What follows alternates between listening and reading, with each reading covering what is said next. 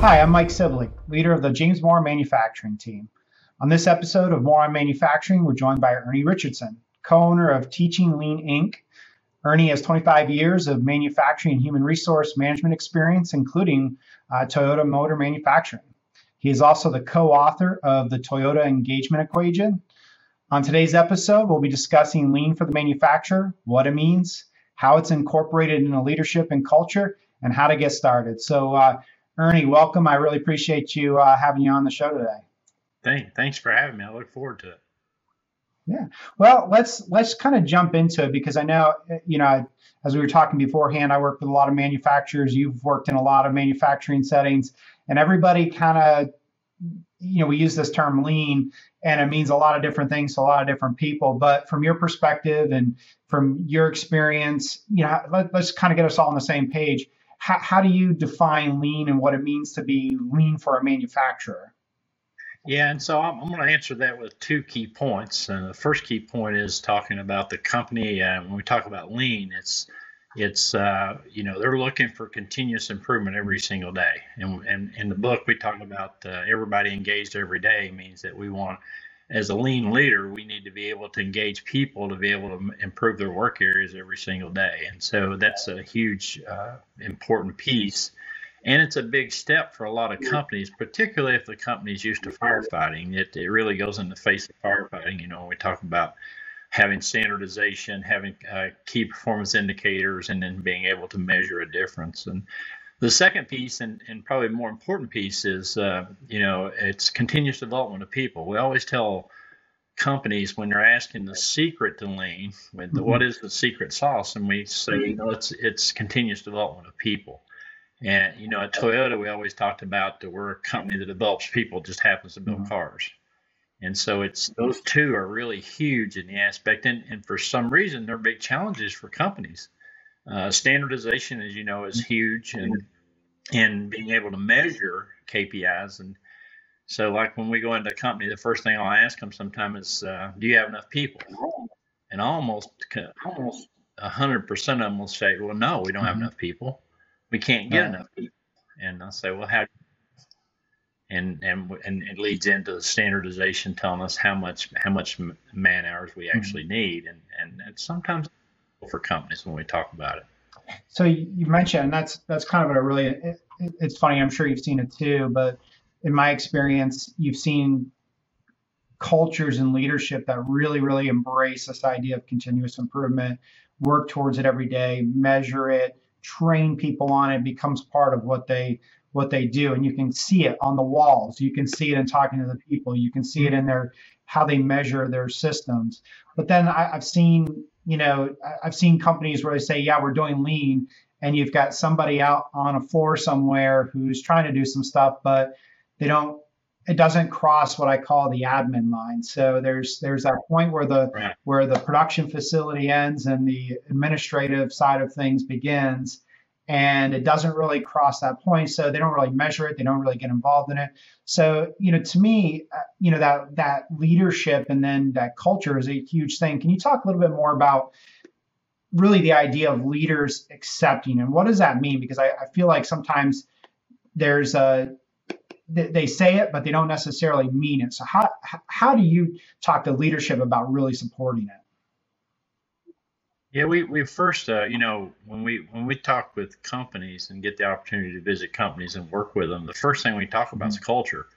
We can say, we can throw all these tools out there all you want, but the reality of it is if we don't have a culture in the company to be able to accept the tool, then it'll be it'll be a flavor of the week, so to speak. We spend a lot of time talking about with executives about what are you going to change. Many times what we hear is, well, we're doing lean and they're doing it down there. But the reality of it is everybody in the organization has to do something different, and the leaders have to be patient and be coaches to be able to protect it every single day. And so, we spend a lot of time with the leaders, and we'll go to the floor with them and actually say, tell us what you do, and explain to them the culture impact they have just going to the gemba or going to the place where the work has been done, and how much impact they can have just by their comments, just by their body language, and negative or positively, Mhm. right? So it can be very negative if they go down in their firefighting and they teach people to firefight, then good luck trying to put lean in Mhm. place. But I think the biggest thing and what we try to really coach companies is this is not a one-time event. This is consistently the way we should be doing Mhm. business. And it's a big transformation for a lot of companies, and sometimes they have a really difficult time understanding that.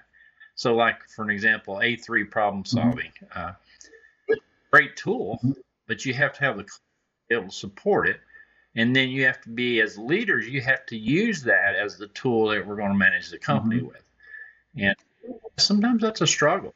And I talk about cross-functional for a moment. I spent half of my career at Toyota in human resources. And the reality of it is, it's really difficult for manufacturing to be able to implement these programs without having the support of the non Mhm. manufacturing groups. Matter of fact, our policies, procedures need to be looked at in order to be able to support this goal that we're looking Mhm. for. And so it's all in. I mean, it's all in from the top all the way to the bottom. And so I think that's what a lot of companies, they're trying to look for this magic thing to happen, and then change, and then we can go back to normal. Right. And the reality of it is, that's not the way it is. It has to be every single day engaged with. Well, and some of the problems that you know, some of the things you kind of see though, as you try to build it in the culture is, you know, and I'm sure you've seen this too, but you got employees who say, okay, here's the flavor of the month. You've got that. Okay, here Yeah, we go. We're going to try this thing. Then, or it's the employee that is afraid. Hey, if I'm going to make improvements and reduce waste, they're not going to need me anymore. As opposed to yeah, turning around and saying, no, in fact, if we can, we'll be able to have you do more, learn more, you become more valuable. But yeah. oftentimes, it's looking, you get this negative view, so to speak, of saying, oh no, if they do this, I'm going to lose my job. Or, so how do you start building lean into the culture and overcome some of these things? Yeah, and so I think that's a really good point. And I always say it's really difficult to get people to make improvements to get rid of Mhm. themselves, right? Right. And so what we explain to people is we want to eliminate processes and make the whole process more streamlined, Hmm. but we don't want to. We want, if we have extra people because we have processes, we'll use them to develop something else in the organization or not hire the next person. Hmm. So all are really key. But I'll go back to, if we don't have standardization in place, it's really difficult to understand what we're improving. Hmm. And Mr. Ono, who's the father of TPS, or Total Production System, says without standards there can be no Kaizen or Hmm. no improvements. And so many times it becomes people's opinion about whether we're making an improvement or not, Right. and people's opinion about what the value the employee is giving the company. And so until we get standardization in place, but I will tell you, if in fact the objective for the company is to get rid of people, or the minute you reduce a process is okay, we're going to lay off a person, don't even worry about trying lean because it'll be an epic Hmm. failure. Hmm. And so it really deteriorates the culture. The idea is we want them to find seconds every single day to make improvements, and then stack that up at some point to be able to eliminate a process or increase the value of the process. We never want to get it in a situation where we're getting rid of people. Right. And so if concept, then it's really a tough one to. It makes the whole lean concept a failure. Yeah, I've talked to, I've worked with clients in the past on as they begin going down this road. One of the things I've always recommended is, listen, if you have to get rid of anybody, if there's somebody you were planning on that performance wise or whatever, do it before you even go down this road.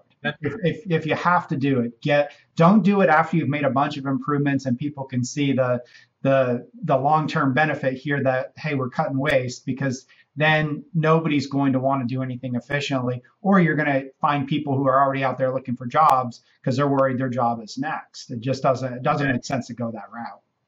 And I think here, the other big mistake that companies make is they try to go full blown lean tomorrow.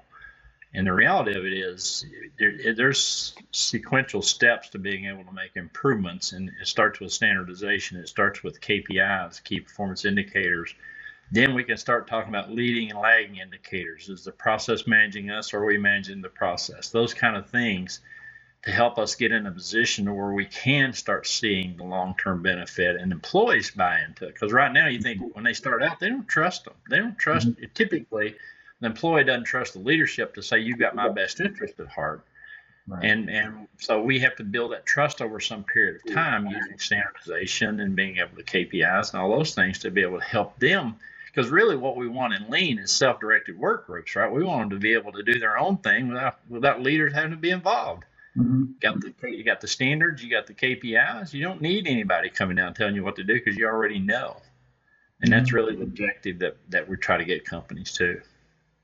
Yeah, and you kind of mentioned, started going down the road of, what are some things that you see companies go wrong? Maybe you can give us a couple other examples. But I had one manufacturer I was touring. This was a few years ago, and leadership gave the operations team, manager, team, the ability to make changes on the plant floor. And they really did this outstanding job. They were talking about how they were getting things through faster and all the different things that they measured just from an operational standpoint. So I asked the question, okay, from a costing standpoint, from a financial standpoint, how much of an impact has this had? Because it was really phenomenal work. And they said it hasn't had any financial impact. I said, what do you mean? No, I mean, you're getting product out the door faster. We went through there's got to be an impact. He's like, well, they're allowing us to kind of do our thing over here, but we don't get access to any of the financial reports or impacts. And the leadership doesn't. So to me, there's something that went wrong in there. They were able to measure some stuff, but they weren't really able to measure really the total impact. And to me, that just seems like a wrong approach of really embracing Lean and trying to implement and move it forward. Absolutely. And think about the whole purpose of all of it is to increase the value, right? And in value means long-term profitability for the company, to be able to say we want the company to be sustainable and to be able to adapt to the future, to be able to have new product, et cetera, et cetera. And we can't do that without making profit, and we can't do that without making profit continuously improving. And so it goes back to the question about if we make improvements but we can't see the value in it, is it really improvement? And shame on us if we're going to roll out a big incentive program to be able to get people involved in Lean, but then as soon as it's over with, we go back to the normal process because it is the flavor of the month. And so here's the unique thing, I think, Mike, about this whole concept. Employees will do what they're expected to do. It's usually the leaders who are not being able to be disciplined enough to be able to keep it long term, and including the financial side and aspect of saying sometimes we make change and we can predict it's going to cost a little more now, but it's going to save us a lot in the future. And what I tell companies, if you can't explain that, then good luck with that. But you got to be able to explain it using the standardization and the KPIs to be able to say, here's how we're going to have a bigger impact long term. But if we're not increasing the value, then I have to question why are we even doing it. You talk about your example. If you went and talked to the team members, they're going to look at it and say, this Lean thing is kind of crazy. It's like, they just done a bunch of stuff, but we're still making the same amount of profit. So the return on investment didn't come out too good for that scenario, did it? Yeah, and they have no idea. I mean, just using experience, I'm thinking they've got to have made an impact. Otherwise, leadership, the owners of the business are not going to allow you to just keep spending money and spending time on something if there's not an improvement even if they don't support it, or they don't, or they're letting you just do your thing. They're not going to let you do your thing to the detriment of profits. That's exactly. So, so in my mind, there had to be some financial improvement, but I think, you're missing something if you can't allow for the openness to really show that impact and then say, okay, well, then how can we do it better? That's right. Okay, we've made some improvements. Can we make some bigger improvements? And I think it's kind of motivating to the team when they see that they're having this kind of impact. Yeah, and I think it goes back to engaging the team members, right? So we, in my experience, and I've been fortunate to see a lot of companies since I left Toyota in 2013, and Tracy and I do consulting work now, but had the opportunity to spend a lot of time with a lot of companies, and almost every time that we go in and we engage the team, you can see light bulbs go off. And then I'll go back sometime later, and if they've got a strong leadership team, you can see that light bulb is continuing to go off. Mm-hmm.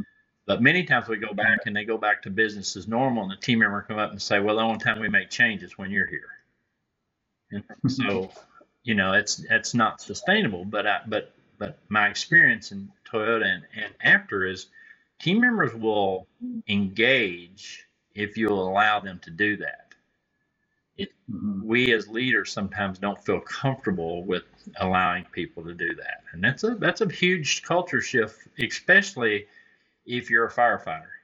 If you got promoted because you're a firefighter and you're up in the organization because you're a firefighter, then it's really difficult to make that transition of saying, no, I'm going to engage someone else to learn and take the learn, so we won't be fighting all these fires all the time. Right. Well, and I always talk about it, the people doing the work are the experts. And we use, team-oriented problem solving and let the team figure out where the solutions are, because they know it best. They know where the waste is. They know where the time is being spent. And I think sometimes as leaders, it's just a matter of supporting, holding accountable, giving the information, training, all those kind of things are important, but it's also kind of getting out of the way and letting them do what they need to do. We talk about culture. We say, you get people come into your company because of money. That's how you get them there. You get them to stay because of challenge and development. Money won't keep them, but challenge and development will.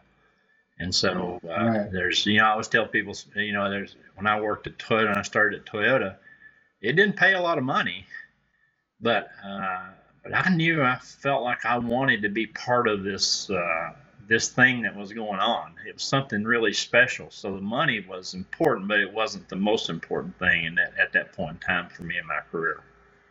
Yeah, sure. And, I wish I could remember the speaker said, this wasn't me who said it, but, they said, once you take money off the table, culture trumps everything. That's right.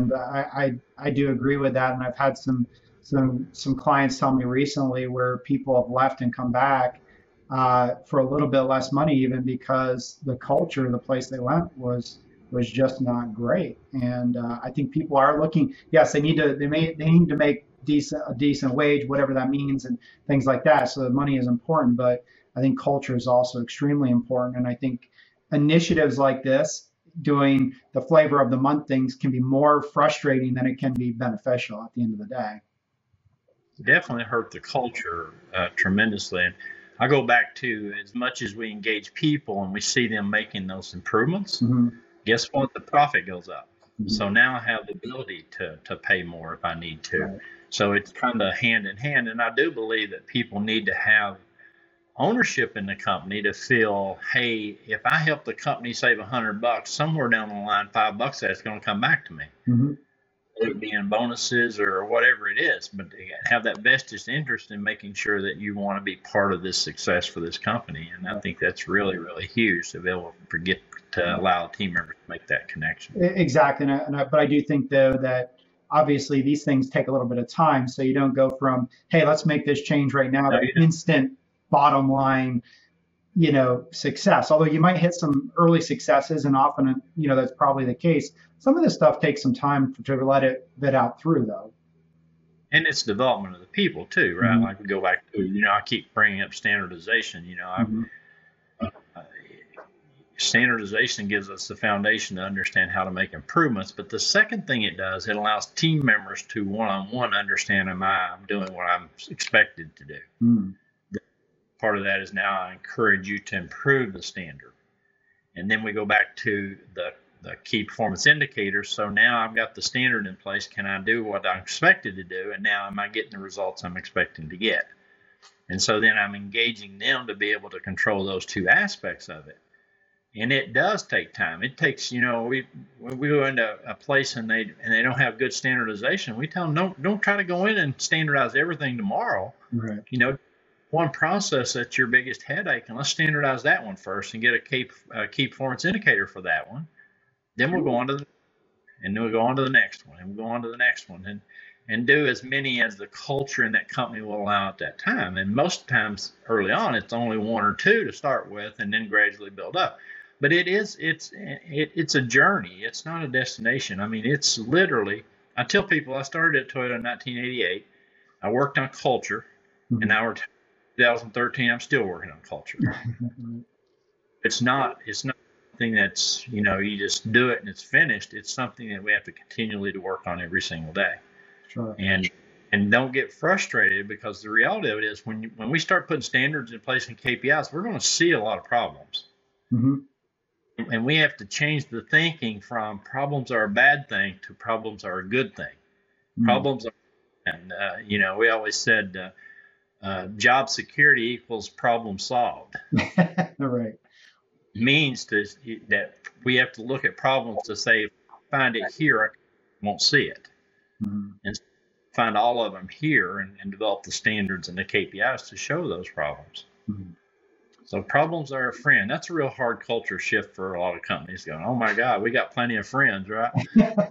Right. Yeah. There might be some that more problems than they know what to do with. So, one of the things we talk a lot about on this program is increasing the value of the business. And part of that, when we start talking about one of the drivers of value is efficient processes, structured processes, the standardization you're talking about. So for a manufacturer who's maybe tried to go down this road before or hasn't gone down this road before, what are a couple little tips that you might have to kind of get them started pushing the right direction? Yeah, I'd say, the leaders need to understand the concepts first. So they need training and development in what does a lean culture mean. And then even in standardization, even though they're not going to be doing the standards on the process floor, they need to understand how to support that. And so they need to have a really good working knowledge of what standardization means and what it's going to do to the company and long term, and then get right into the key performance indicators. We always tell them, try to find one leading indicator. And the leading indicator tells us how the process is doing, not the result of the end of the financials, at that point, because it's too late to change anything then, right? Mm-hmm. Right. So we want to get at the process. So we're asking them to really think of, from a leadership perspective, of what's my leadership standardized work to be able to support this change. And it is the biggest gap that we see in a lot of companies, because the leaders sometimes feel like they don't need to change. Mm-hmm. I'm good here, but in order to make this transformation, it doesn't mean you have to do everything, but it means you have to understand how to support things like standardization, like KPIs, and like the culture and all those aspects. So, just from an implementation perspective, try to look at what's my biggest problem right now, and how can I incorporate standardization and KPIs into being able to help that problem, and development of people. You're developing the people to do it. You always want to get to the lowest level of organization to develop the standard to start with, because as you said, the people doing the work are experts. Mm-hmm.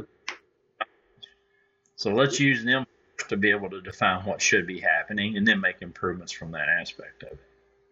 Great advice.